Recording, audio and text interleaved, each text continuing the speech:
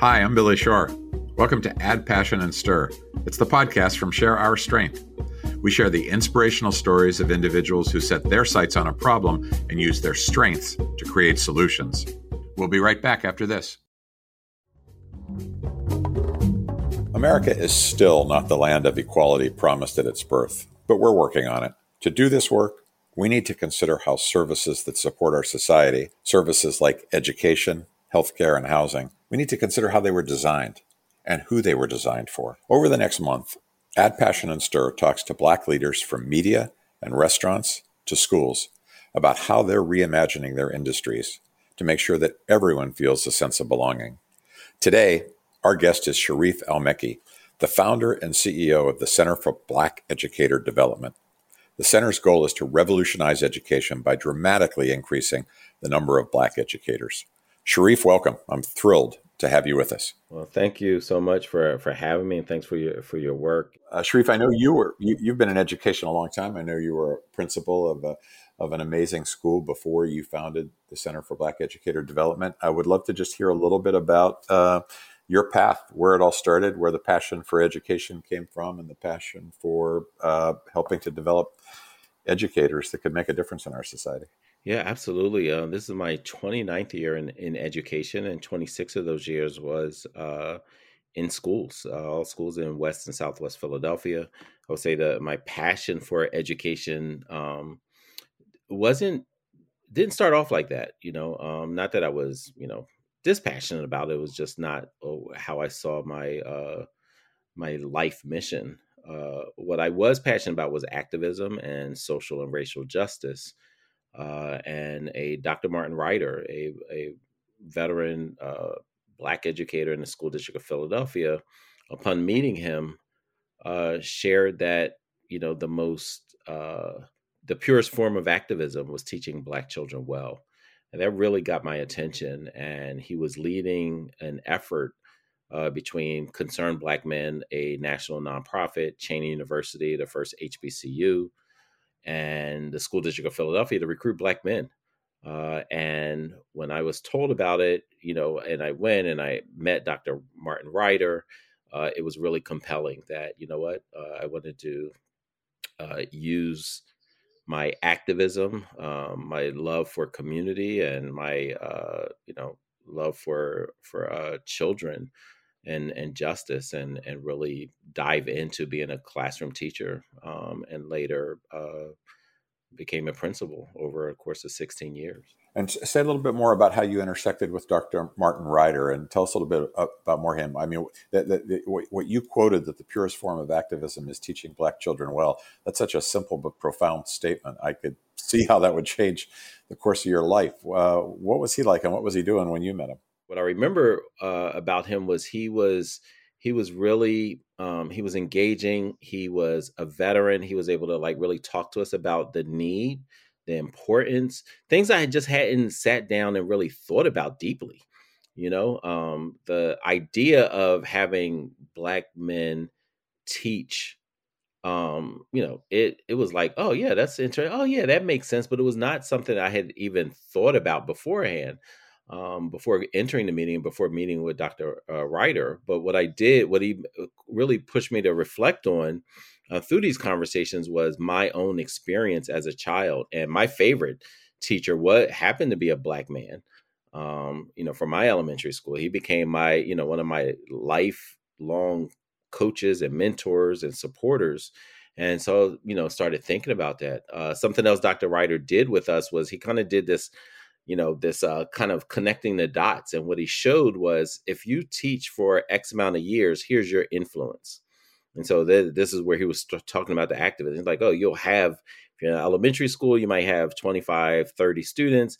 If you're in middle or high school and they rotate, you might have 100 to 125, 130 students.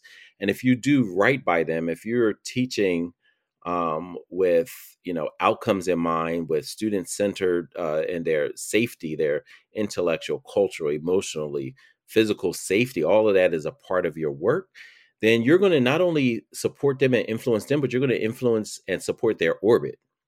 right? And that you'll be able to engage with their families because they're like, oh, yes, I can trust you. Like, I see my child developing and growing, and that's under your mentorship.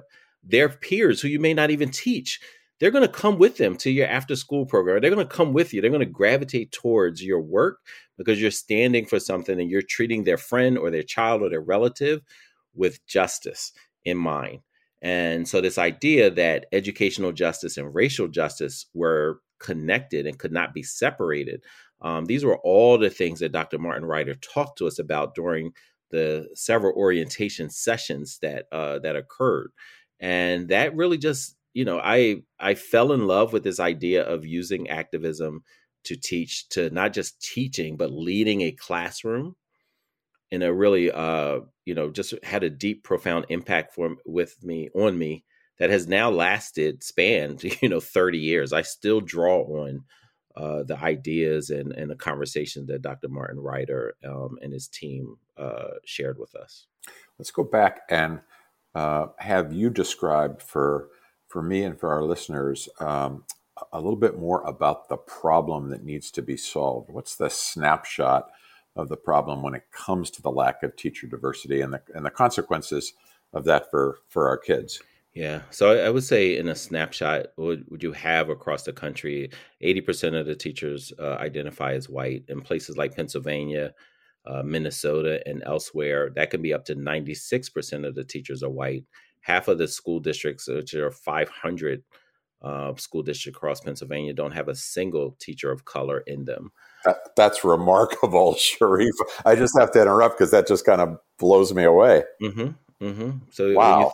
when you think about like what that means, and then when you look at student outcomes, and then when you look at just the short term impact of same race teachers, what does it mean for a Black child to have a Black teacher? For a long time, we've known, a lot of times people, there are more people talking about this now, which is fantastic, but we should not lose sight of the fact that people like Caroline LeCount back in the 1800s, and she was in Philadelphia back in the 1800s, was talking about more Black educators for Black students. So this has been an issue that has, continuously uh, been an issue. In 1967, when Black high school students in Philadelphia walked out of school, they had a couple of demands. Some of the demands were still uh, demanding today. And one of them was more Black teachers. One of them was a Black curriculum. One of them was to be able to wear ethnic, clothing and wear what they want to wear. Um, People are still demanding those things. So we see that there's a continuation of a struggle. We feel like we are, just are lifting and running with the baton that our ancestors provided. They're part of their struggle that they were working for, recognizing that, the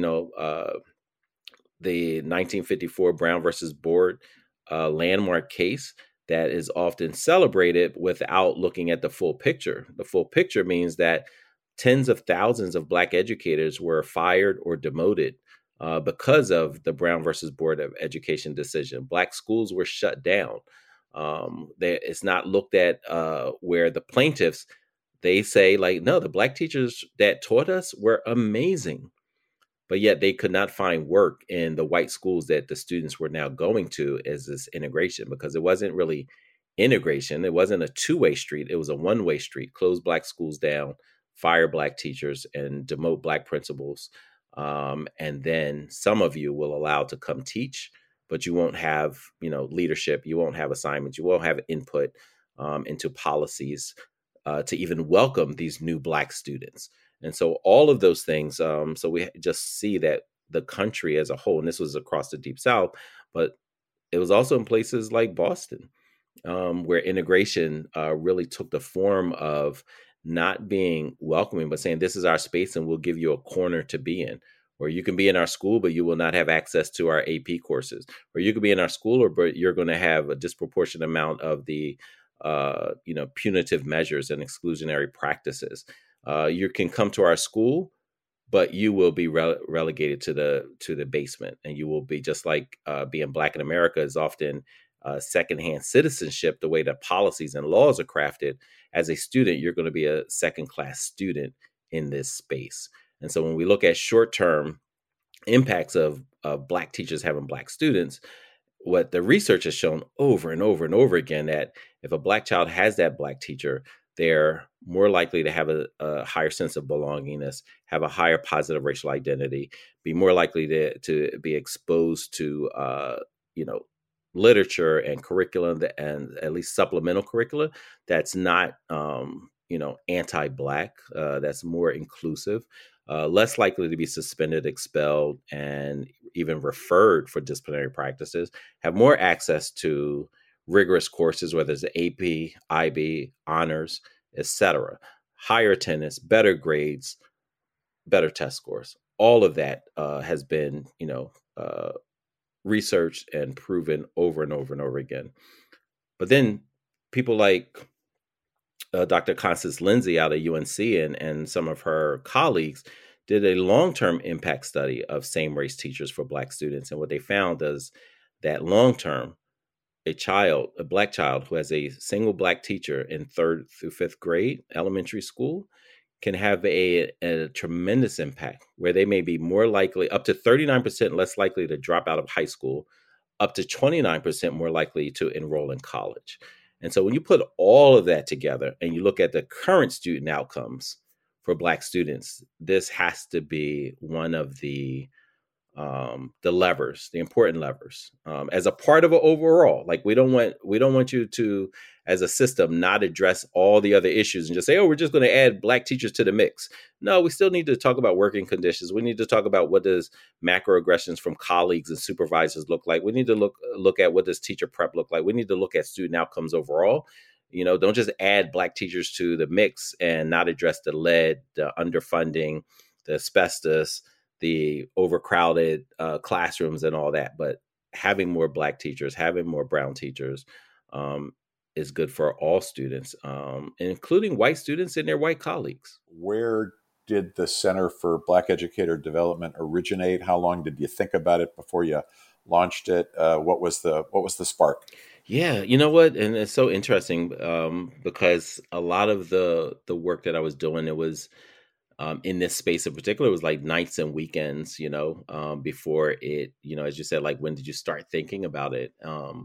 And I would say originally it was the fellowship.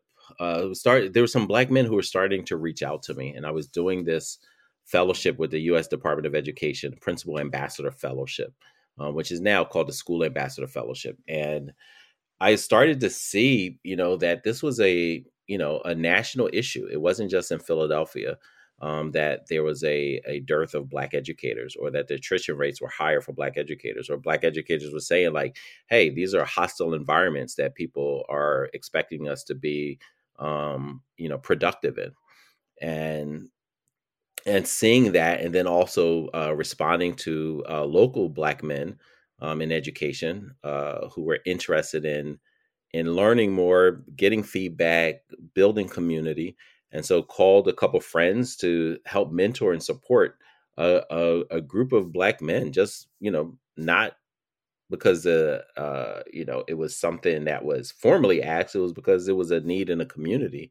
And we started doing this, and over a year, from 2014 to 2015, we were just meeting once a month, problem solving together, sharing wins, sharing challenges, trying to problem solve them together, pooling resources, and providing not only networking opportunities, but a community of Black men.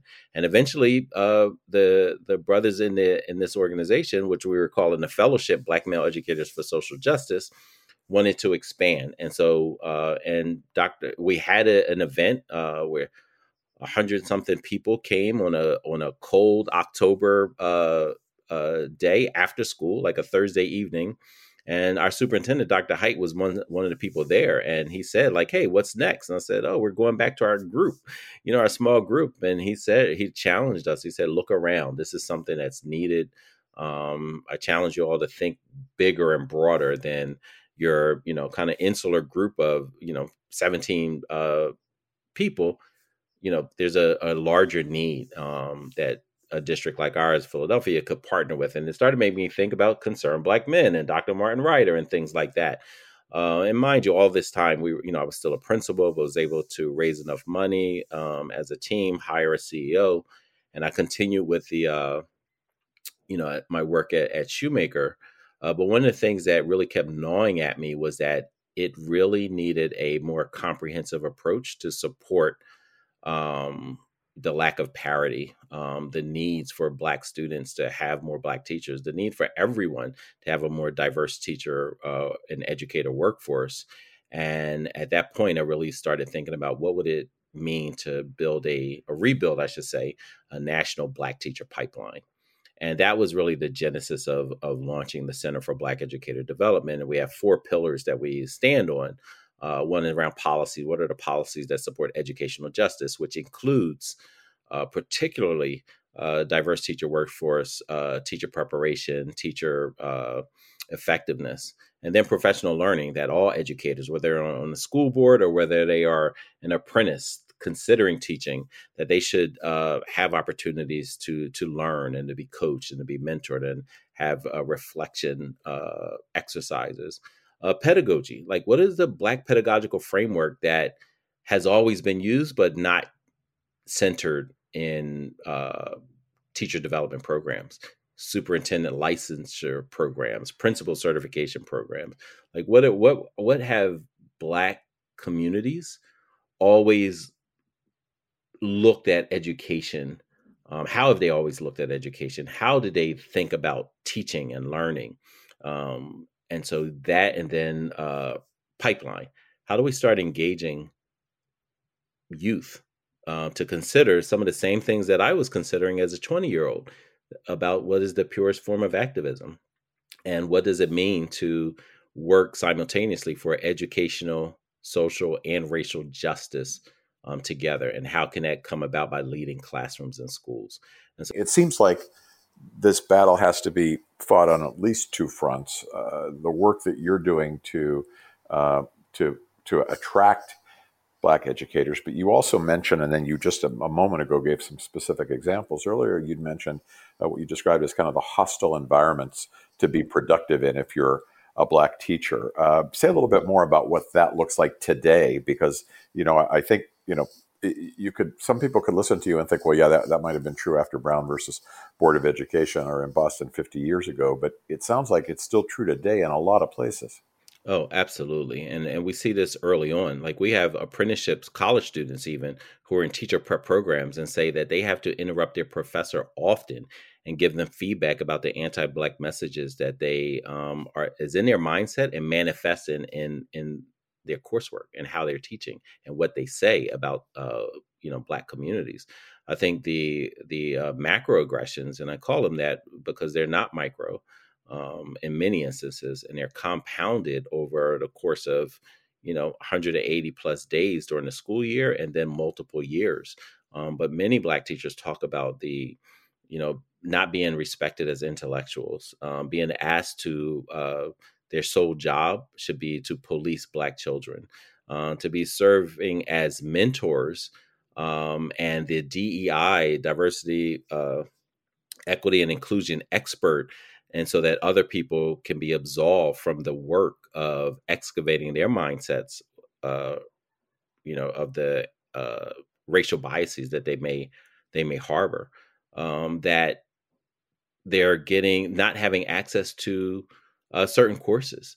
Not being able. Not only are students not in AP courses, many Black teachers, veterans, experts in their craft, are said like, no, they could never uh, think to be given, or to be able to earn or show their medal, teaching those type of courses, because they're not looked at in that realm. They're still looked at that people, the racial, being Black in America and being Black in American schools have a lot of similarities. But for some reason, people are naive enough to think that once you enter a school, that your racial bias just disappears, because it's, we like to have just these warm, fuzzy notions about schools, and what the Black and brown experience doesn't always play into this, the framing of what schools represent. Um, so yeah, I think part of it is even twofold. Not only are Black teachers thinking about their experiences in these environments that may have racial biases baked in, they are also thinking about the students that are maybe living these policies that they don't agree with, and they're seeing that, and so they're trying to protect their own psyche, their own well-being. They're trying to protect children, but then they're also being triggered by some of the experiences that they're having now that reminds them of the experiences they had in those very same seats as students. So it's a very complex, compounded experience of Black educators entering schools in the first place, and what that means and what that ecosystem means. And if you have someone that's just willfully ignorant and oblivious of what their comments, their policies, their racial biases and how they manifest is really important. It's not just who's leading the classrooms, right? It's also who's preparing them.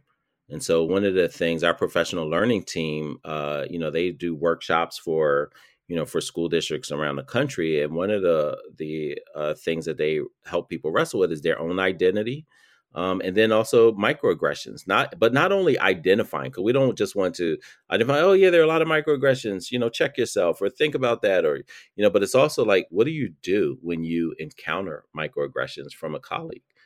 What do you do as a white person when you witness microaggressions? And like, what does that mean to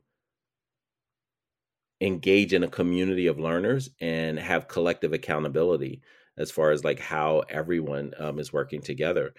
Two resources I would just add for your audience is we recently worked with Teach Plus and published a report entitled "To Be Who We Are," which was from over 100 Black teachers around the country being participating in this research study and sharing what they believe can support teacher retention.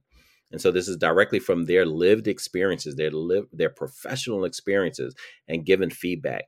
And a sister document resource is something that we've supported with the Pennsylvania Educator Diversity Consortium, is a teacher retention toolkit that we crafted not for individual principals, but for leadership teams, because we believe if this is going to be effective, it can't just be a singular person that wants this to happen. It has to be a community of leaders. So the leadership team diving in to really crafting the ecosystem, as you rightly described it, is just. And this is how educational, racial, and social justice can come together to support teacher retention. So, Sharif, how do you measure success for the center? I assume there's some things you can count, like I was saying a moment ago, in terms of increased diversity in the teacher force. What's success going to look like for you in the center long term? Yeah. So one is that we're able to build this national Black teacher pipeline that spans across at least 10 cities, that has a comprehensive effort to engage high school students, college students, as well as our staff, to have this intergenerational model of Black teachers in the pipeline. Our goal is to have 20,000 teachers in the pipeline at some level, whether they're a ninth grader in high school, whether they're a senior in college, or whether they're in their first 4 years of teaching. So for us, the Black teacher pipeline is a 12-year process, with deep, robust supports, whether it's a fellowship that we have in a partnership with the United Negro College Fund, UNCF, where Black high school students who have gone through our program are able to apply to this fellowship, where they get $40,000 in both last dollar scholarships as well as retention bonuses in their first 4 years of teaching. Our success is also measured by the interests. And so what are students' outlook and interest in teaching after they go through our apprenticeship program, as compared to their pre assessment of how they were interested in teaching, and particularly teaching Black children. So all of these, and then also success looks like, how did they experience as students our teacher prep program, our apprenticeship program, because that will also inform how well we're doing, as leaders in this space, as coaches and mentors in this space. And ultimately, we believe this was going to impact the outcomes that people like Dr. Constance Lindsay, or Lucy Craft Laney, or Caroline LeCount, envisioned. You're creating a lot of homework for me. I've got to study these names. They sound really important. Well, feel free to come to our website, as well as we have a partnership with Philly Seventh Ward, where they started a Black Educator Hall of Fame. Um, Outlook, or blog series that just gives a little bit of input, because a lot of times teacher preps, they talk about Horace Mann, they talk about John Dewey, they talk about Piaget, a lot of European or white educational theorists, white behavior theorists, white child psychologists, and totally removed and ignored and unknown in these educator prep spaces are people like Dr. Carter G. Woodson, Nanny Helen Burroughs, Mary McLeod Bethune, and what their pedagogical frameworks were that they operated. And also you can look at weneedblackteachers.com, which is our high school students lifted their voices and said, hey, we want to campaign because we are saying we want more Black teachers. And so we need more we need Black teachers. .com is captures some of their voices and experiences and spaces. We also invite people to participate. Great resources you've given us. And the Center for Black Educator Development, if you Google that, you get right to your website. Yep, www.centerblacked.org. Got it. So two last things I want to cover. And I'm really interested in your take on my colleague Robert Simmons said you would be a great person to talk to, and Robert's usually right. So I'm so glad he suggested this. But one thing is, it feels like one of the next emerging political battlegrounds is going to be over parents of kids in school. Well, when you think about the degree to which parents and schools are becoming politicized, what advice do you have? I mean, I see some upside in terms of parents really being passionately engaged in their kids' education. That can be a plus, but to the degree to which it becomes yet another element of polarization in our society, I obviously worry about that. Talk a little bit about how the center's perspective on the role of parents and what all of us. I'm the parent of a high school junior. What should all of us as parents be thinking about in terms of the contribution we make to the school system and to your work? Yeah, I think it's really important, one, to recognize that education has always been political. It was politics that made it illegal for Black people to access literacy skills. It was politics that allowed for segregation and Jim Crow, as SNCC would call sharecroppers education in Mississippi. And elsewhere, Malcolm X said, everywhere is Mississippi, and everywhere, deep South is everywhere south of the Canadian border. And so we have to recognize that, the politics have always, been there. Dr. Jarvis Gibbons wrote a fantastic book called Fugitive Pedagogy, and really sharing about how educators have always been policed about what they teach about Black children. The history, teaching truthful history has always been frowned upon, and sometimes very violently in many spaces.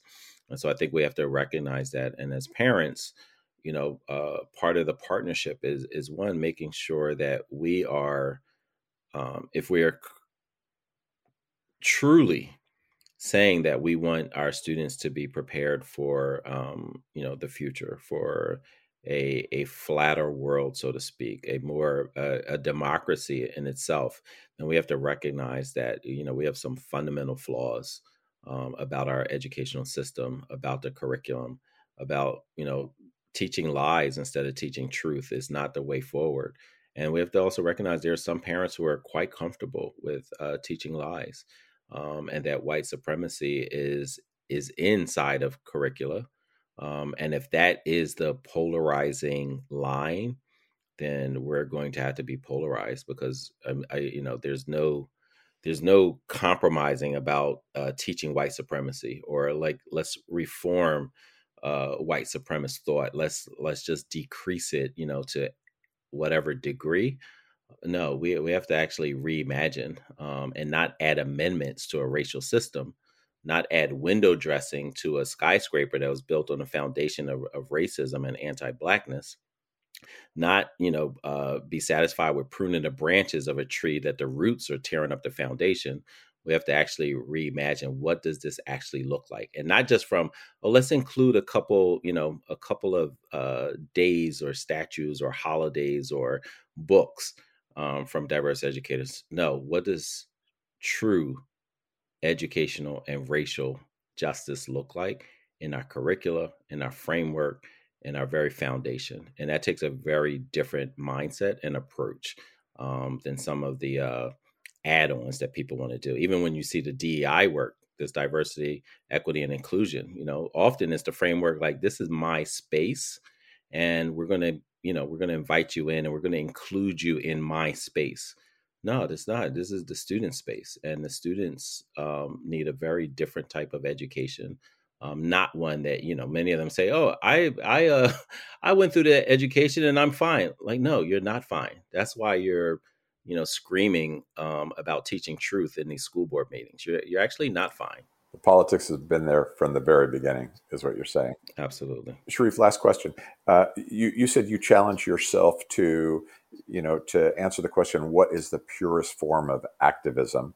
And your answer was, it was teaching Black children well. Do you feel that is, having done this now for some time, having created the center, is that more true than it was when you started? Is it less true? Have you changed your view of it at all? What is the purest form of activism? Yeah, I still think the purest form of activism is teaching Black children well, particularly when you're looking at the student outcomes and which students in this country have historically, as well as currently, you know, uh, really not, when they succeed, it's often in spite of their educational experiences in school, right? Like, often they have to draw on, outside forces to reach their full potential, which, like, I believe in holistic education. I believe in that all learning doesn't happen in formalized settings in schools, that plenty of learning happens out of school time. I'm a firm believer in that.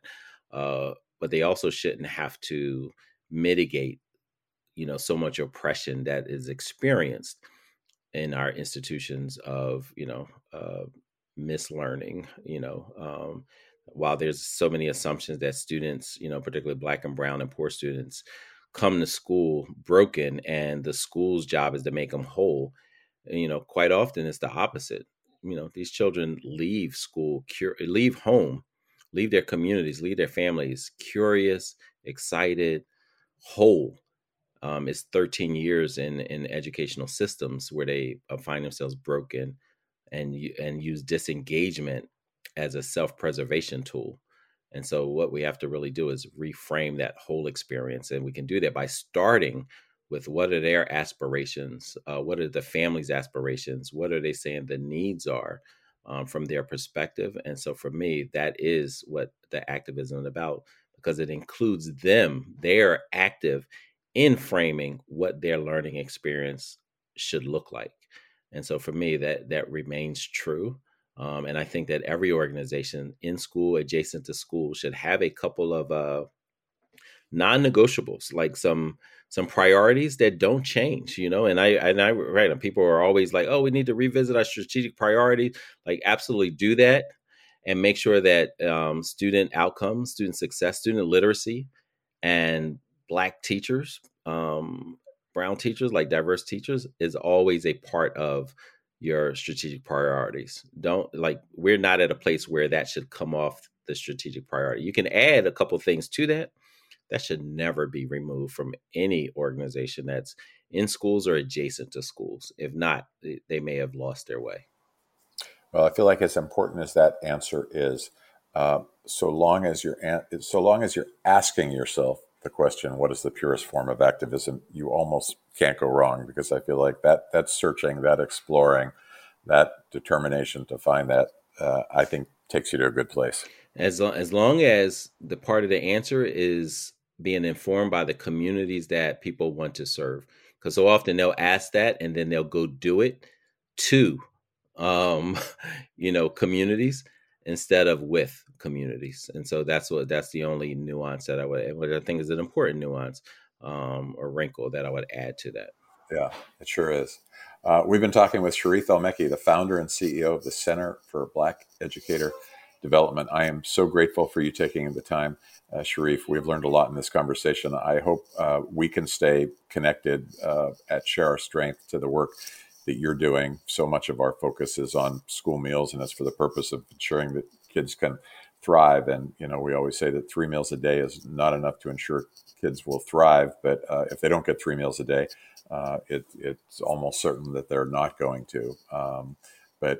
Learning what else that ecosystem that we talked about needs it has been so important and will really inform our thinking going forward. So thanks for joining us. I'm grateful to be here. Listen, your work is very much aligned with ours, making sure that students are healthy, mind, body, and spirit, that they are safe. And a lot of times people think about safety of children being only like physical attacks, but I look at safety as more comprehensive, intellectual, cultural, emotional, spiritual, as well as physical. And physical is not just, like someone hitting you. Physical safety means that you are going to be fed and nourished, right? And that is a part of, what caring for children actually means. So thank you for your work, and thanks for having me on. Shout out to Dr. Robert Simmons for introducing us. I'm grateful for that. Absolutely. I'm grateful to Robert, too. Well, on behalf of the entire team at Share Our Strength, my sister Debbie Shore, who's often on this podcast, Robert Simmons for suggesting this, Kelly Griffin and Joanna Weber, and our producer today, Hunter Sense at District Productive. Thanks so much for listening to Add Passion and Stir. I'm Billy Shore. You can go to addpassionanstir.com and find all of our previous episodes and rate us and rank us and subscribe.